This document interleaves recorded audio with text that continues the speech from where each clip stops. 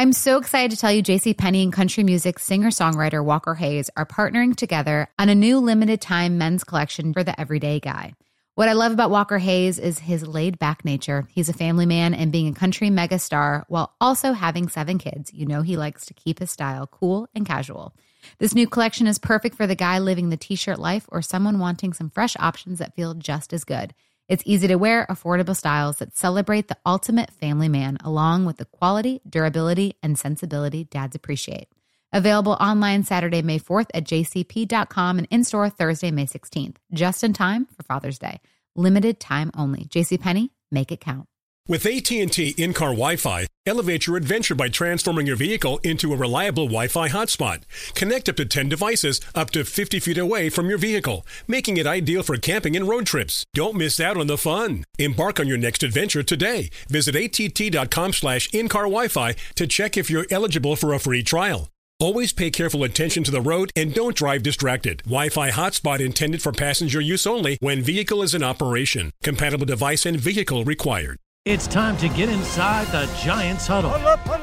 On Giants.com. Here we go. And the Giants mobile Get app. them in there, let's go. Part of the Giants Podcast Network. Welcome to another episode of the Giants Huddle Podcast, all brought to you by PSEG, energy efficiency for game time and anytime. Visit pseg.com/Giants for discounts, rebates, and home energy assessments. John Schmelk, Paul Dottino with you, live in Indianapolis for the NFL Combine. And now we're joined by a man that's been coaching in the NFL for a very long time, former offensive coordinator and Super Bowl champion for the New York Football Giants. He is Charlie Weiss, who's now a host on the Morning Drive on SiriusXM. Aaron and Alex. NFL Radio's channel 88. Absolutely. From SiriusXM. You can hear him with the voice of the Giants, That's Bob correct, Papa, my partner. on SiriusXM. So make sure you go check that out. And Charlie, a lot to talk about here at the Combine. So let's kind of start very broadly here. As a coach who understands offensive football as well as anyone, what's the important stuff for you when you came out here to the Combine, looking at players and the stuff that you really took out of it as a coach that made it important to you? Well, the interviews, because I don't need to go watch a kid work out in shorts to sit there and tell me too much. I'd rather watch game tape. That's as a coach, that's where you're going to learn about the player. I'm not going to watch a quarterback throw routes with some guys that they don't play with and make a determination, whoa, why, I really like this guy or I don't like this guy. But you get to know them more. And I think that's invaluable. The one difference between all of us and the guys that go interview the players is they know them. We know of them. We don't know them. And I think that there's a lot to that, the inner workings of a player as a person, his character, his intelligence. Those are the type of things you can get here at the Combine. Okay, you just made my first question for me, Charlie, because I'm going to ask you maybe who are 2 of the 3 most interesting interviews you've done at the Combine. And if it's so interesting that you don't want to tell us their name, that's okay. But I've got to ask that now that you opened up that can of worms. Okay, I'll give you a pro and a con. Okay. And with the pro, I'll give the name. With the con, I won't give the name. Fair enough. Okay. So here's a pro. Antoine Randall. You remember the name, Sure, Antoine? of So course. Antoine Randall. So he walks into our meeting room at the Combine at the old train station when they had it at the train station. He comes in for his 15-minute interview. And we hand him a hat, which was a Super Bowl champion hat. So he gets the hat and he goes, "Now that's what I'm talking about." That's how the interview starts. Now here's a guy who was a quarterback at IU that we were going to convert to a wide receiver, but like right off the bat, he won the room.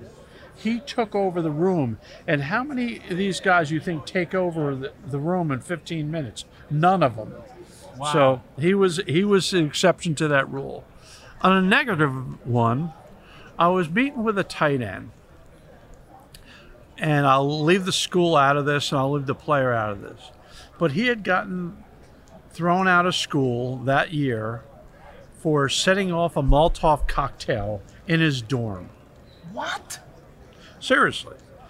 So he's at And the you guys knew this ahead of time? So he's at Okay. the Combine. Oh, boy. So I said, so tell me, did you get thrown out of school? I asked him that question. He goes, "Yeah, I did." And I said, how would you even know that? How would you even know how to make one? And he goes, well, would you like to know? And I said, so I said, yeah, sure. So then he starts to legitimately answer that question, tell me how you make a bomb. Oh. And I said, time out. I don't really want to know. So I kind of wrapped up the interview. And you already said, he's off our board. I don't know about other teams, but we're certainly not taking. And the kid ended up getting drafted in the 5th round of the draft, and ended up playing in the league for a little while. I would be like, why did you think it was a good idea to light up a Molotov cocktail No, I mean, in your room? the amazing, that's more of an intelligence. The amazing factor thing for in me. my New Jersey upbringing, I said, well, tell me how you do this, sarcastically. Yeah, of course. Figuring he wasn't going to tell me. Right. And there he starts telling me how you do it. And I said, time out. I really don't need to know. I really don't want to know. Go ahead and, we wrapped it up and we moved on. So how deep have you done your dive into some of these prospects, especially on the offensive side of the ball, quarterbacks, receivers? Yeah, I've spent more time on the quarterbacks so far. I'm always ahead on the quarterbacks and the receivers.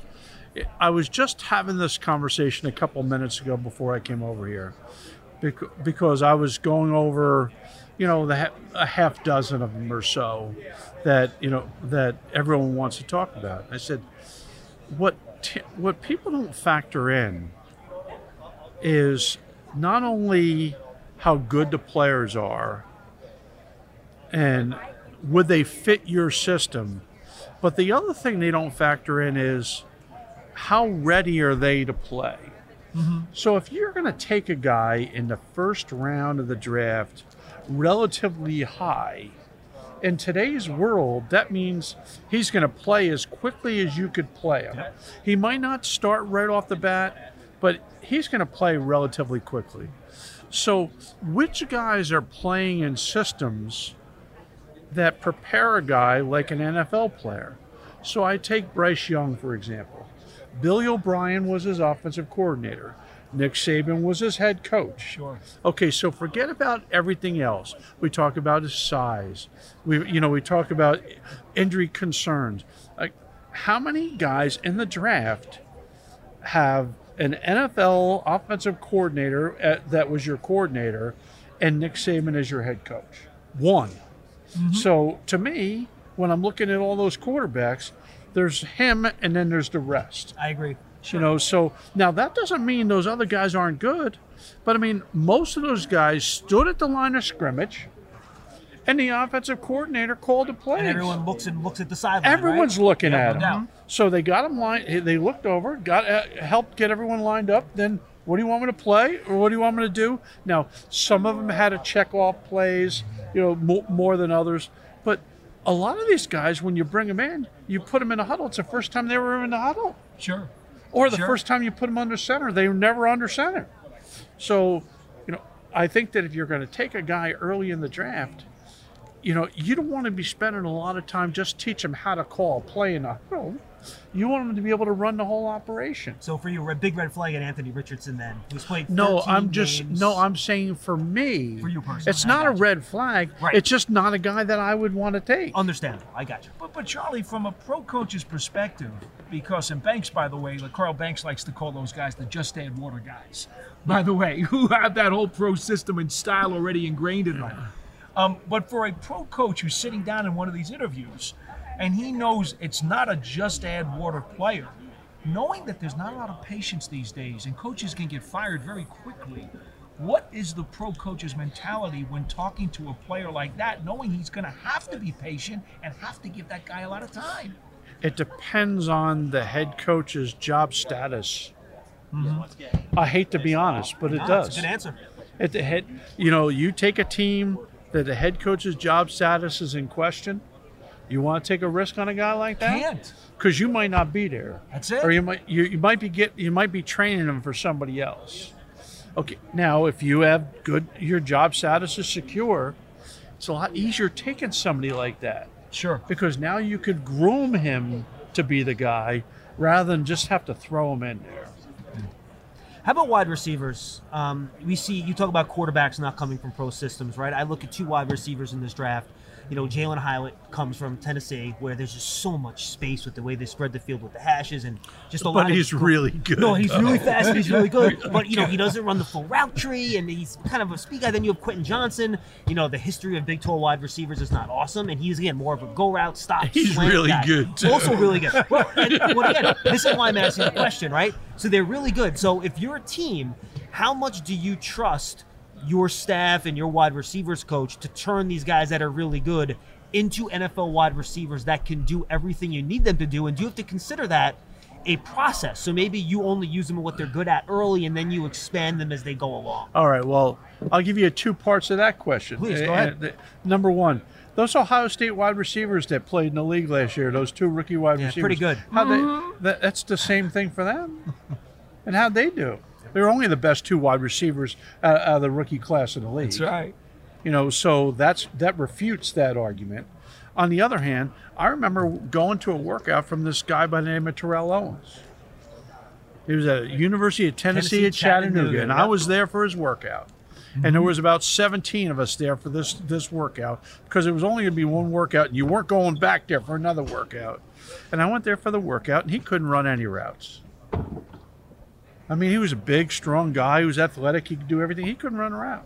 How'd that work out? I think pretty good. So, I mean, I'm showing you both sides of the fence. You can't have preconceived notion. If a guy's got very good athletic skills, It goes back to traits. you can figure out how to move forward with them. Okay, supplemental question to that. We all know the Giants need help in the wide receiver room. They were hurt a lot last year. They certainly need some big play guys. Charlie, we were told by Joe Shane, the general manager, in his media availability yesterday, that separation is the number 1 quality that he wants to see in a wide receiver. And basically the rest of it isn't as important, because Brian Daboll will find out how to use a guy who can get separation. From your perspective as a guy who was an offensive coordinator, how would you try to construct the rest of this Giants wide receiver room, knowing that Wan'Dale Robinson and Isaiah Hodgins are at least going to be part of it? Well, there's 2 different ways of getting separation. One way of getting separation is just you're faster or you're more athletic than the guy you're going against. Mm-hmm. The other way is using your physicality. So there's 2 different styles that we're talking about here. I remember when we went to the Jets. You know, we went to the Jets, and Keyshawn Johnson had just had his rookie year. And there was a lot of plays when I watched from his first year where it's like glue. So here's a big, physical, strong guy that we added a few things to his repertoire to using his physicality to help create separation. Right. So creating separation is one issue, because there's more than one way to get separation. So now, assuming that whether it's a big physical guy getting separation or whether it's a really athletic guy, you know, getting separation, either one of those guys, as long as you have a guy that you know can get off the, you know, can create some open space for the quarterback. The quarterbacks in the NFL don't need as big of open spaces as those kids in college do. Mm-hmm. You know, and how many times have we watched games where you say, that's a small window, that's a small window. Well, those quarterbacks are getting paid a lot of money to throw the ball into those small windows. So I think you'll have plenty of opportunity. And the great thing about the draft is you can take really good ones early in the draft, but you could still find really good ones as the draft matriculates. You still can find guys that fit that bill. And I think if you go into the draft knowing that that's one area you want to help yourself, you'll be able to help yourself because there's plenty of options. Sometimes you run out of candidates. Receiver's usually not one of them. Okay, let me ask you this, because you just mentioned about the kinds of separation or the styles that you can use to get it. Speed guys, they got the speed. But in terms of how easy is it to coach separation to a physical guy, like you just mentioned Keyshawn Johnson, how hard is that to do? Well, it's really not that hard to do. It's not. No, not that hard to teach them how to get open. If that's what you're asking. I mean, I'm not talking about getting open by 5 yards now, but you don't need 5 yards. You need a window. But You have to teach them how to use their body and their hands and their arms. I mean, have you ever heard of a block release? Probably not. I could tell by the look on your face. Okay, so here's a block release. You got a guy up in your face. He's jamming you. So that I know. Okay, so instead of trying to go to the inside or give him a little juke, what happens when you run right off and hit them right in the face? You just go through them and you create space. Okay, well now they're backing up. You have to because you jolted his so momentum. Normally they're stepping forward. Now all of a sudden you got them on the defensive. Right. Instead of them attacking you, you're attacking them. So now you've already gained control. Okay. Now your next move, whatever happens now, whether you throw them, okay, whether you slap them, whether you rip them, or whether you just take them and just manhandle them, you're already open. Okay, there you go. I want to continue keeping this on the Giants then, Charlie. A lot of people talk about them trying to get more weapons for Daniel Jones. Makes sense. Wide receiver end of the first round, great. Would you consider looking at the tight ends in this draft at that spot too? I know Brian Dable and Mike Kafka come from systems that run primarily 11 personnel. They had Daniel Bellinger last year. But the way the NFL is trending now, with these tight ends being such big weapons in the passing game, would that be a consideration for you to help Daniel, adding a more receiving leaning tight end instead of a wide receiver? Well, Brian, remember, had multiple years coaching tight ends with the Patriots. Right. Mm-hmm. I mean, so if you don't think he has an affinity towards tight end, you're wrong. And we use plenty of 12 people, which we used to call Detroit, which I don't know whether they call it Detroit or not. But we used to use plenty of 12 people in the past. So it wouldn't shock me at all if the right tight end came along, if they went ahead and jumped on him. All right, let me ask you about Daniel Jones and Saquon Barkley in a combo question. The Giants are trying to retain both players. They've made that very clear.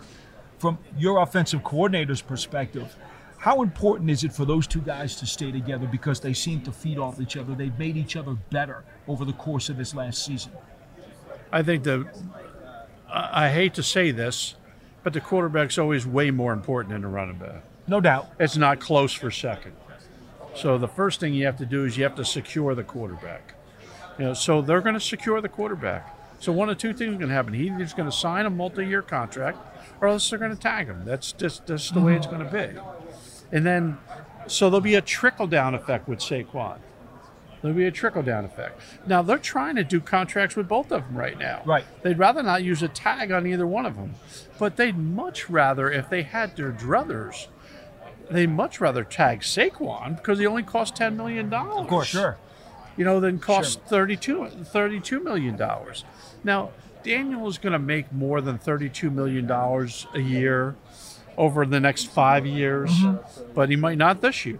Right. I mean, this year, that might be, he might say, well, I don't know what he wants. Well, we've all and read no one does, by the way. We've all read the stories. He wants $45 million. We don't know. Unless you're his agent, his new agent, by the way. So unless you're the agent or unless you're Joe, meaning Joe Shing, we don't know what they really want. Okay. But at the end of the day, the Giants would like both those players to be on the team. But if neither one of them will do a contract and you only can tag one, you have to tag the quarterback. And if that means you end up losing Saquon, which no one wants to do, right? But if it means you have to lose Saquon, you'll lose Saquon. How much of an impediment do you think that would be, though, to Daniel Jones' continued growth if he had to start with a new running back, potentially even a draft choice running back? Yeah, but that's true with everybody. I mean, it's just, there's a state of flux in the league. I mean, with as much money as quarterbacks are getting paid and as much of the salary cap quarterbacks take from them right now, I mean, there's got to be priorities. And, I mean, that's a rhetorical question you just asked me. Okay. Because everyone knows that you'd rather have them than not have them. No doubt. But if you don't have them, you don't have them. You got to move on. When it would be like Belichick coming into me and saying, well, you have this guy, but you don't have that guy. Okay. If you're waiting for a reaction, you're not going to get one because whatever it is, it is. I mean, what are you going to sit there and say, no, that's not the way I want it? Whatever card you got, that's the card you got. So it's, it's just...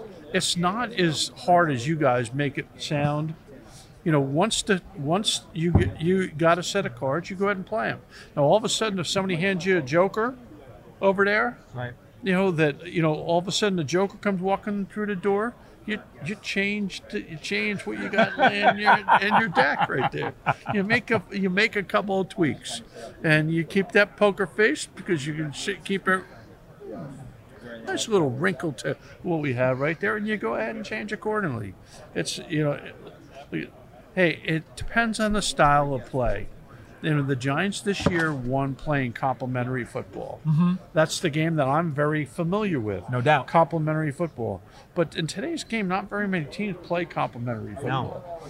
It's the offense tries to score as many points as they can, and the defense tries to survive. Yeah, they hold on, right? Yeah, that's the game we're playing in now. Yeah, and I think we saw that in the Super Bowl, right, between the Eagles and the Chiefs. Well, It's neither that one. tuna influence. Neither Charlie. one That's what it survived. is. The tuna influence. Exactly.